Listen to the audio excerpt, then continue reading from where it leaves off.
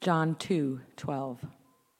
After this, he went down to Capernaum with his mother and his brothers and his disciples, and they stayed there for a few days. The Passover of the Jews was at hand, and Jesus went up to Jerusalem.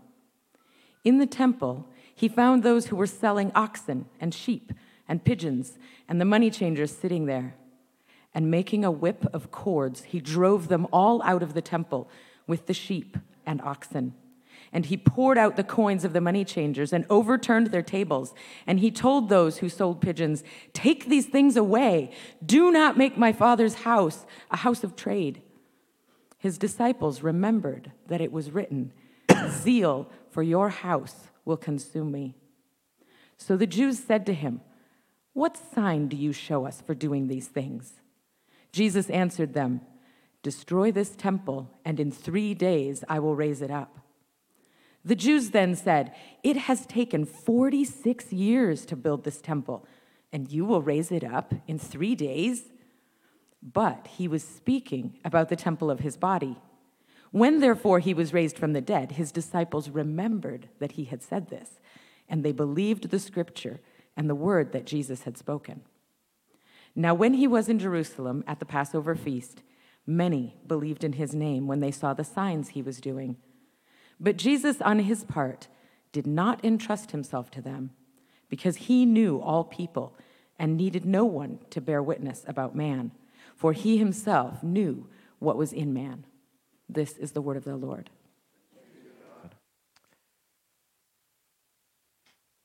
Let's pray once again. Father, we thank you for this portion of your holy, inspired, and inerrant word. We pray that it would bring us life this morning. And we pray these things in Jesus' name. Amen. When I was in high school many, many years ago, I attended a huge youth group with a very skilled, very loud band. And one evening at youth group, we sang these lyrics. "Well, I won't back down. No, I won't back down. You can stand me up to the gates of hell, but I won't back down. No, I'll stand my ground, won't be turned around, and I'll keep this world from dragging me down, gonna stand my ground, and I won't back down."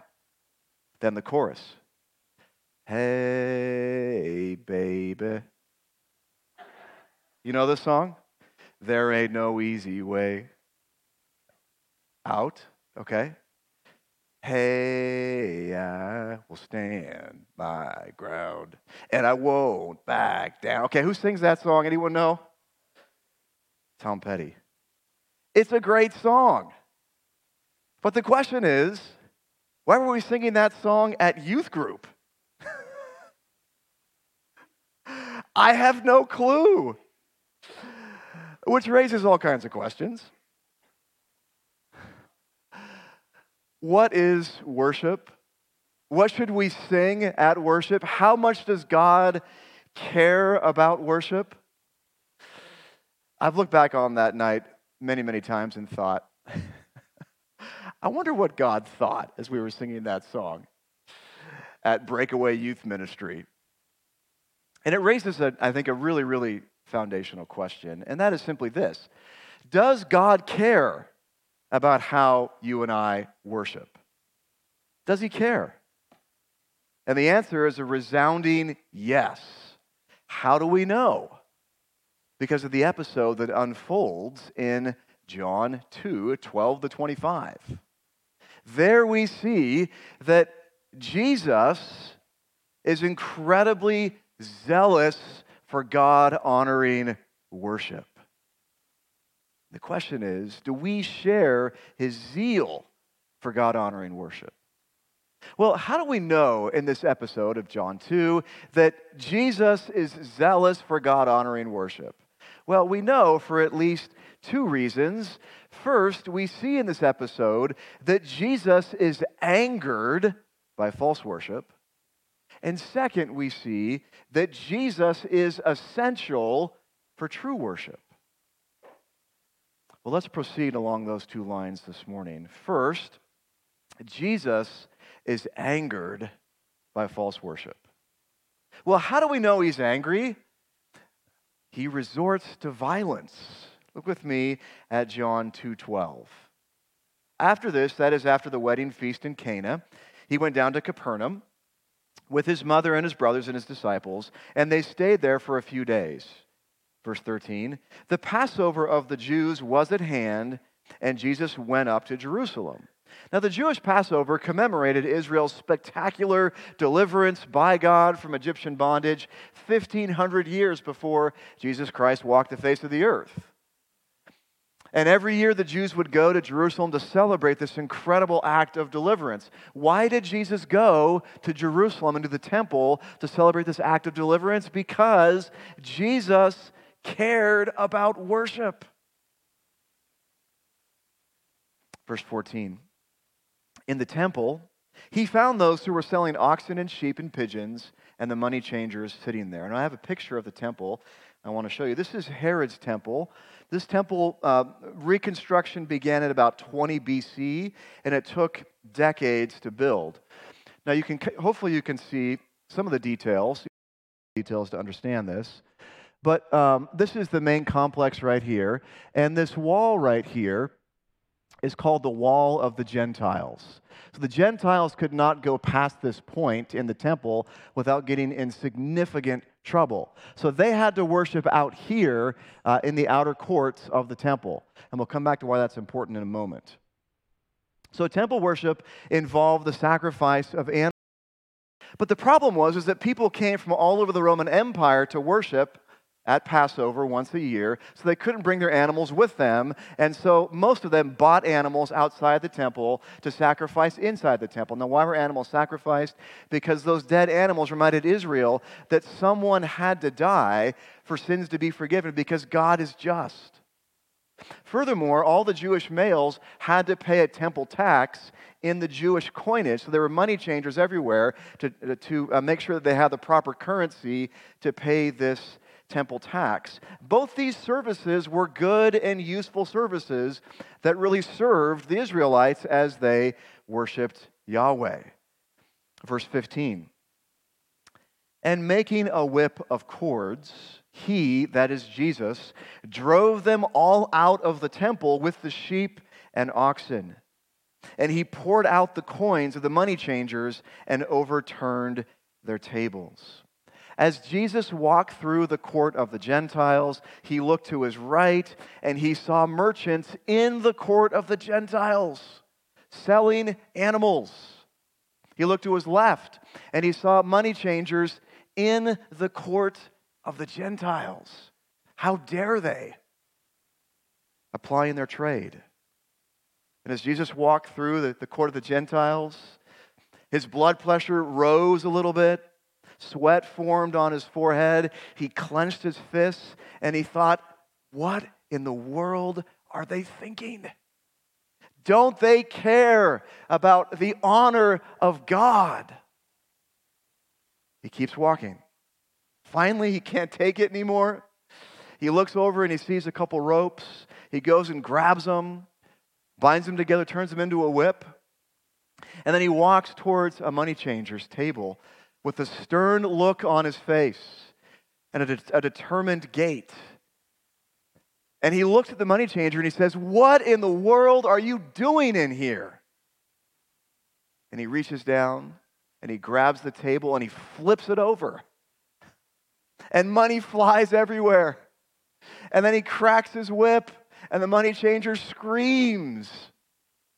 And then he walks to the next table, and the next table, and the next table, and he begins to kick these tables over and roll them over. And everyone is yelling and screaming. There's animals running everywhere, money on the floor. People just trying to avoid the crack of Jesus' whip. Everyone stops what they're doing and looks at this guy named Jesus because he's going postal. He's angry. He's violent, and everyone has to get out of the way. They're going to experience the crack of the whip. Then Jesus finally yells, leave this place. How dare you turn my Father's house into a house of trade? The Lamb of God was a lion He was angry. One scholar says he was indignant and angry, and it was a burning, white, hot anger. Yes, it is possible to experience righteous anger. You rarely experience it. Our anger is mostly sinful. But in this moment, Jesus was demonstrating a righteous anger. He was zealous for the worship of God, which was being tarnished. Yes, God gets angry. So in The Lord of the Rings, the Ents are a very old, very powerful species of trees that walk and talk. They're very, very strong. They're very, very wise. And they live deep in the forests. And at one point in these great stories, I forget which hobbit it is. Maybe it's Sam. No, it's one of the hobbits. Pippin, maybe. Maybe it's Pippin. Pippin finds himself in the company of the Ents. And he tells them, do you guys realize that Saruman is destroying the forests of Middle-earth? He's committing genocide against your people. He's tearing down trees. Don't you care? And the Ents hear this news, but the Ents are very, very slow to anger. So they deliberate for several days as Pippin sits there, totally frustrated, thinking, why aren't they acting? They're just talking and thinking and strategizing. They're very patient and they're very slow to anger. But eventually, the Ents decide to act and look out. Because when the Ents react, it's with great violence. And the Ents march to Saruman's fortress, and they tear it down brick by brick. The Ents are very slow to anger, but when they get angry, look out, Middle-earth. God is incredibly slow to anger. He's incredibly patient, meek, kind, and gentle. But when God gets angry, it often ends up in violence, like in this story. Well, the question is, how or why is Jesus angry? We know that he's angry, and his anger demonstrates itself in violence, but why in the world is Jesus so worked up? Why is he so angry? For crying out loud. Because people are distracted from worship. That's why he's angry. Look at verse 16. And he told those who sold the pigeons, take these things away. Do not make my Father's house a house of trade. Verse 17, his disciples remembered that it was written, zeal for your house will consume me. That's a quotation from Psalm 69:9, where David was zealous for protecting the honor of God in the temple, and Jesus, the great-great-great-great-grandson of David, is fulfilling this prophecy about himself given to David. Now, most scholars agree that Jesus clears the temple twice. At the beginning of his ministry, as recorded here in John, and then 3 years later, at the end of his ministry, as recorded in Matthew 21, Mark 11, and Luke 19. When Jesus cleanses the temple a second time, he specifically mentions that he is upset because there is all kinds of dishonesty and corruption and extortion taking place in the temple. He says the temple has become a den of robbers, Mark 11:17. But in John's account of the temple cleansing, earlier on in Jesus' ministry, Jesus says nothing about financial corruption. Instead, he focuses on the place. He says, do not make my Father's house The temple, a house of trade. One scholar says this: the play on house makes the place, not the activity, the focus of attention. Said another way, Jesus does not condemn the merchants for greed or corruption or extortion. He condemns the merchants because they have the gall to set up shop in the court of the Gentiles, which is distracting the Gentiles from the worship of Yahweh. This is the only place the Gentiles can go to worship the living God. And they can't worship because people have set up shop in the court of the Gentiles. And imagine being a Gentile in the first century. This is the only place you can go on planet Earth to worship Yahweh.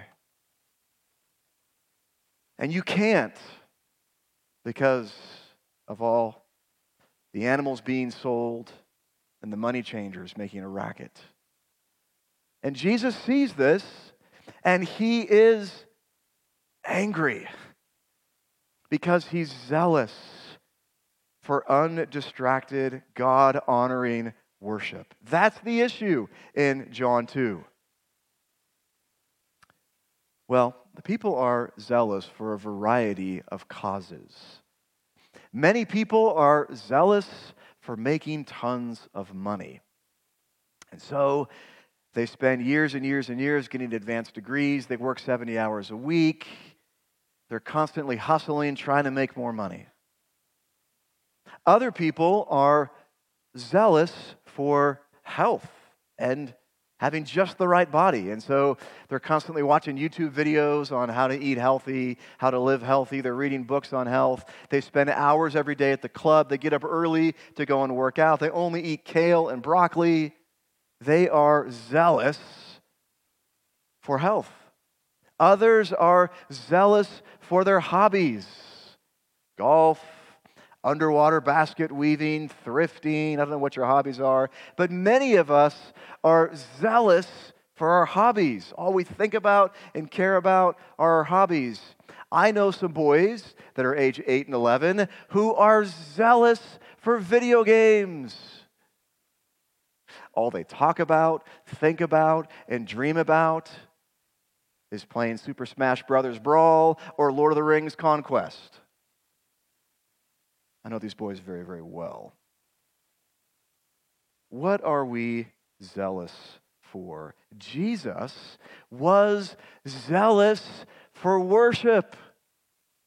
That zeal consumed him, which raises the obvious question: are we zealous for worship? We're called to imitate Jesus. Are we zealous for worship? Now, the context of our passage is temple worship. But after the life, death, and resurrection of Jesus Christ, the church of Jesus Christ becomes the body of Christ and is the house of God. Do we love gathering with the saints on the Lord's Day in the house of God for worship? What does it look like to be zealous for worship? It starts with showing up on Sundays.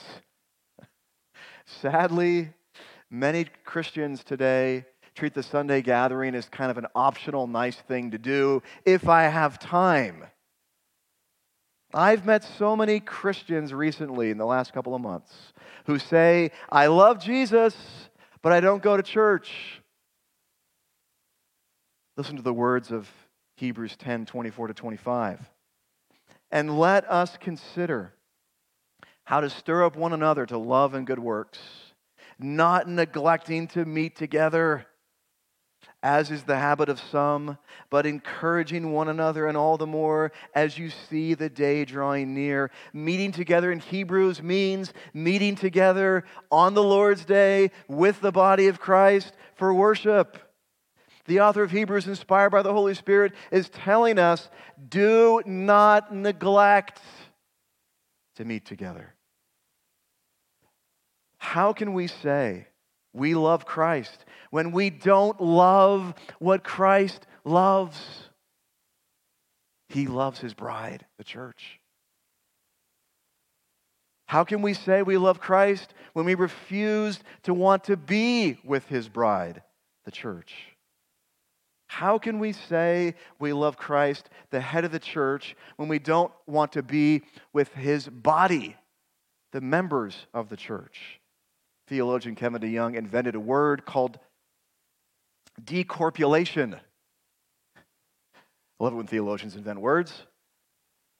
And this word is communicating a very, very simple concept. To corpulate something is to cut something off. And he basically says what a lot of Christians do is they cut off the head of Christ from the body of Christ, which is kind of a graphic, gross thing to do. I mean, imagine this corpse cutting off the head, taking the bloody head, and ignoring the body. Kevin DeYoung is saying a lot of Christians want the head of Christ, but not the body of Christ. You can't separate the two. The head's connected to the body. Scripture exhorts us to gather with the saints on the Lord's Day, every Lord's Day, to sing, to fellowship, to listen to preaching, and to celebrate the sacraments. What would Jesus do if he was alive today in Spokane, Washington? He would go to church every Lord's Day. I guarantee it. Why? Because he died for his bride. That's how much he loves the church. Now, are there times to miss? Sure there are. But maybe a couple times a year. If we love Jesus, we'll love the things that Jesus loves. And he loves the gathered church. Let me ask another question. Jesus was zealous for undistracted worship. Are we? Do we share that zeal with Jesus?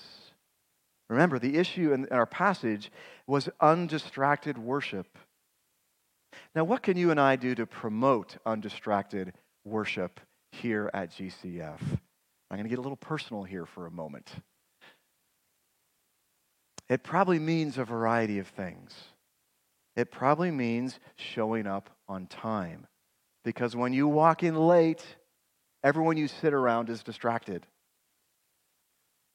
It probably means minimizing getting up and moving around during the sermon at a minimum.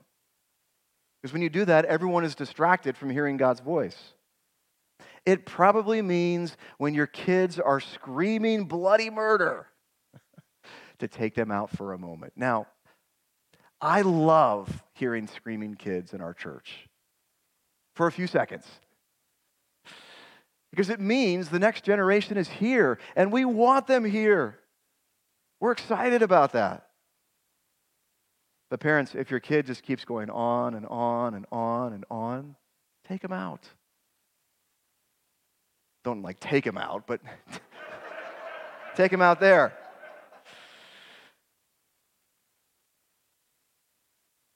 Parents, train your kids to go to the bathroom before and after church. I have a child.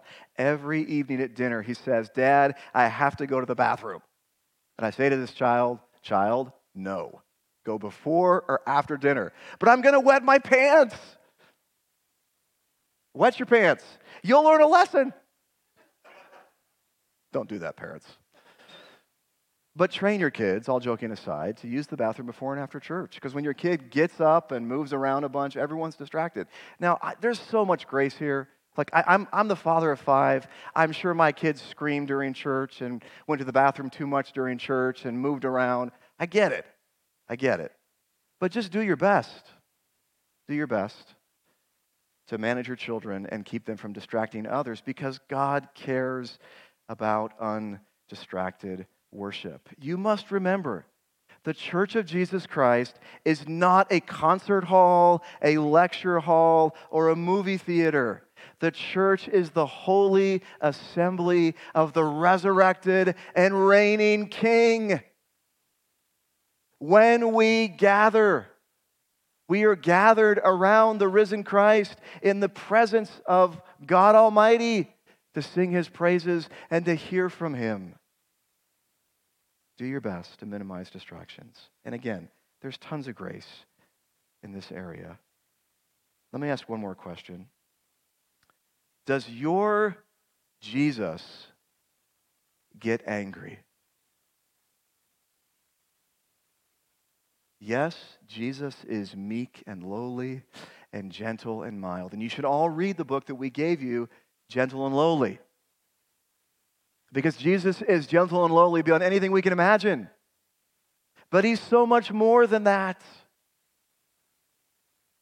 Nowadays, so many people think of Jesus as nice. He's nice. And niceness becomes the standard of morality. He'll never upset anyone. He loves and accepts everyone and all types of behaviors, regardless. He's often portrayed as weak and effeminate. He's the kind of guy who would rather knit sweaters than play tackle football or be an Army Ranger. If this is the Jesus you worship, you are worshiping an idol, a false god, a god made in our culture's image. According to Scripture, Jesus is both the lamb and the lion. Certain things angered him, and certain things still anger him. And someday he'll return to judge the nations. And we read about this in the last book of the Bible, Revelation 19, 11 to 16. This Jesus I'm about to read about is not very nice. Then I saw heaven opened, and behold, a white horse. The one sitting on it is called Faithful and True, and in righteousness he judges and makes war. His eyes are like a flame of fire, and on his head are many diadems, and he has a name written that no one knows but himself. He is clothed in a robe dipped in blood, and the name by which he is called is the Word of God. And the armies of heaven, arrayed in fine linen, white and pure, were following him on white horses. From his mouth comes a sharp sword with which to strike down the nations. And he will rule them with a rod of iron. He will tread the winepress of the fury of the wrath of God Almighty. On his robe and on his thigh, he has a name written, King of Kings and Lord of Lords. This is not a nice Jesus. This is Jesus, the risen and reigning King, coming in glory to pour out wrath on all of God's enemies. Do you worship this Jesus? This is the Jesus of sacred Scripture. And oh, by the way, he is overflowing with love and grace and mercy to all those who repent of their sins and trust him. Yes, he's gentle and lowly, but he's also a God of anger and violence. Are you ready to meet the risen Christ? If you're not a Christian, trust me, you do not want to meet the risen Christ. Is there any hope? Yes. And that brings us to the second point. First, Jesus is angered by false worship. But second, Jesus is essential for true worship. Well, what makes Jesus essential for true worship? A few things. Jesus' identity makes him the place of true worship. I'll say it again.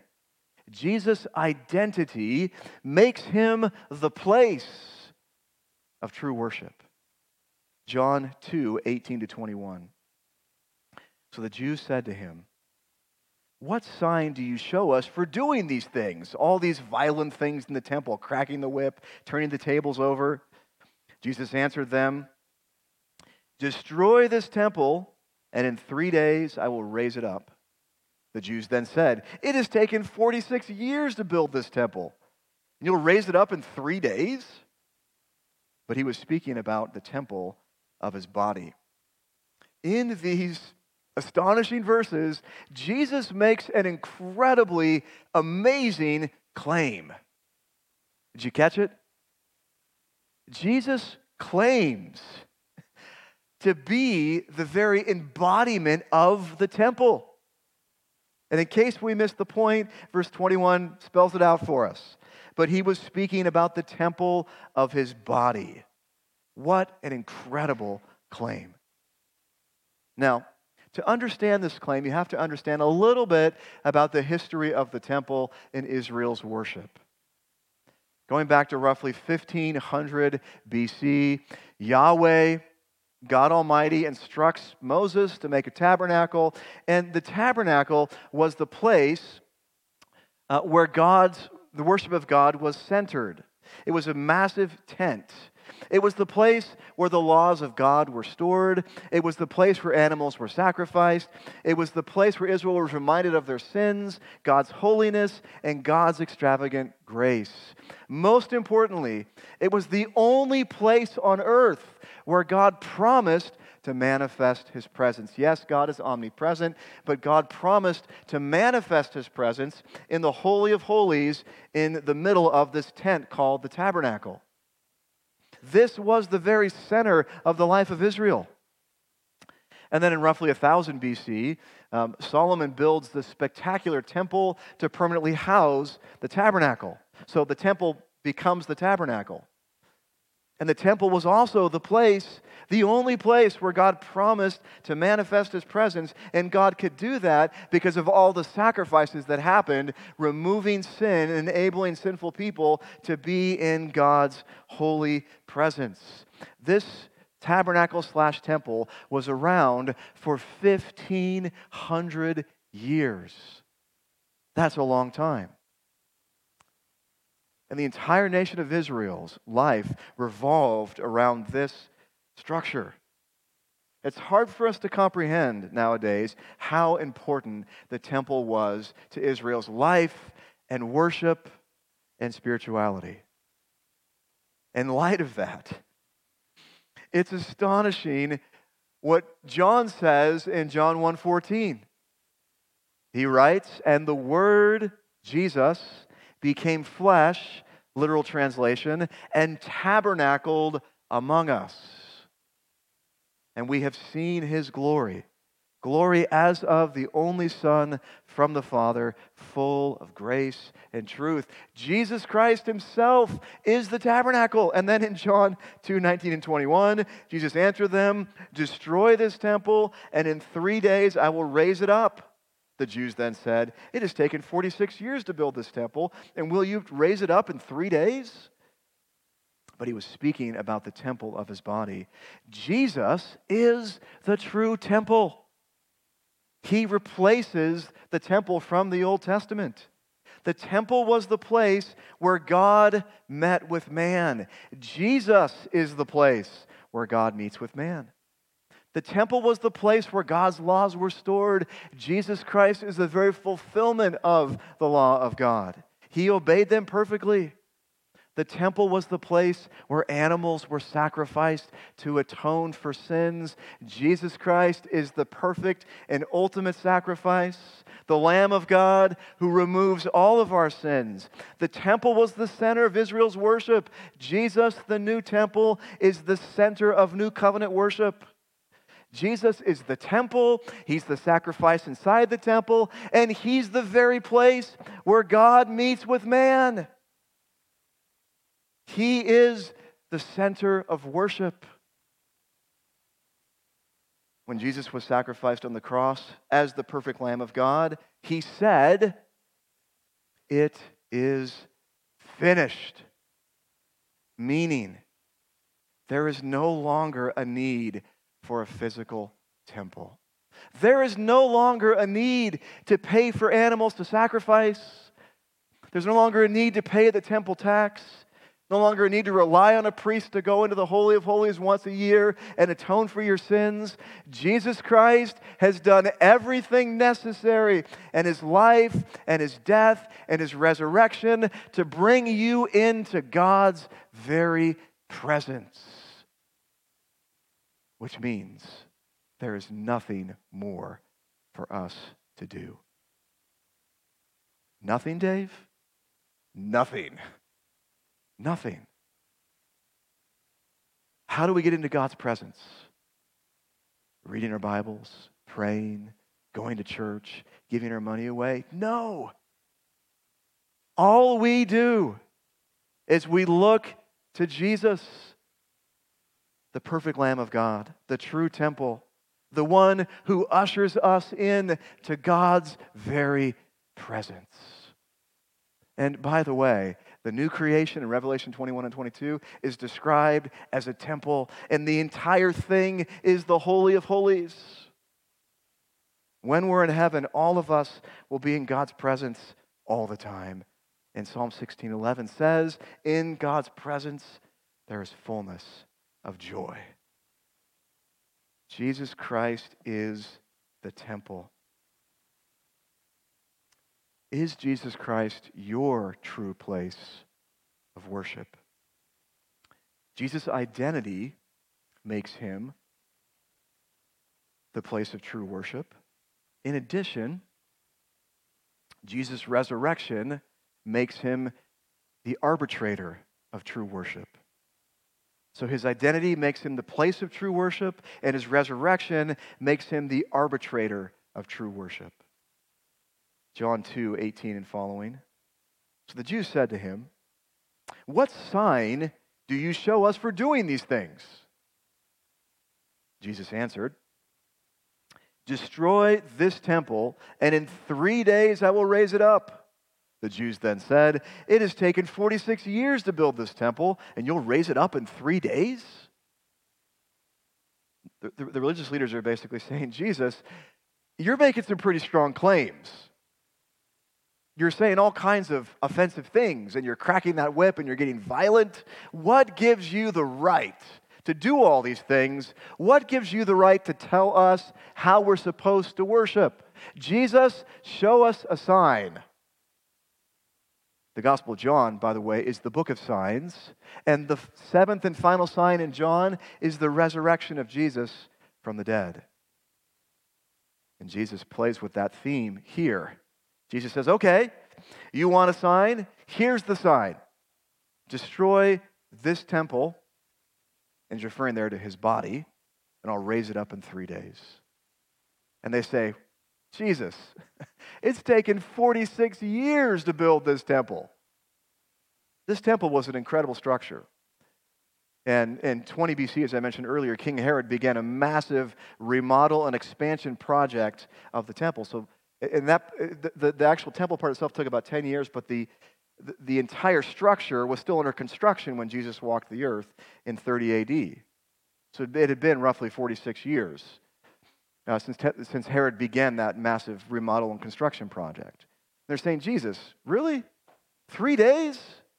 But they were clueless to what he was talking about.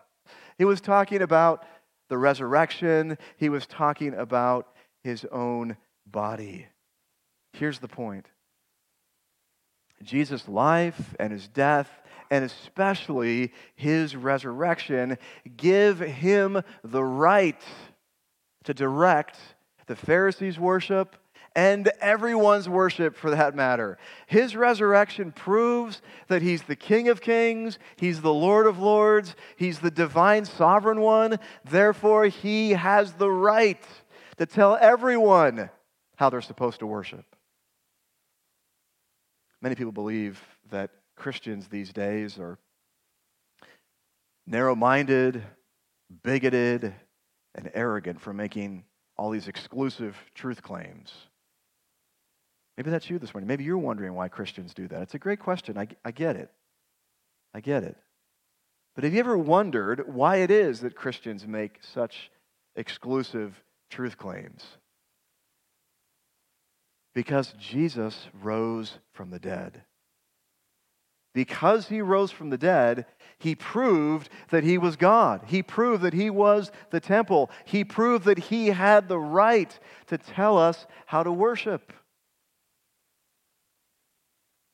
And now, the resurrected and reigning King demands that everyone everywhere worship the triune God with all their heart, mind, soul, and strength. And he earned the right to say that by dying and rising from the grave. And of course, worship is more than singing on Sunday morning. Worship is all of life. So the risen King, Jesus Christ, is requiring that everyone who's alive on planet Earth right now worship him with every fiber of their being. And that means we must worship God with our time, with our money, with our careers, with our speech, with our bodies, with our entertainment choices, with our sexuality. We are required to worship God with every fiber of our being because he's the temple who rose from the grave. Does God care about our worship? Yes. God is zealous for our worship. How do we know? Jesus is angered by false worship. In addition, Jesus is essential for true worship. Let's pray together.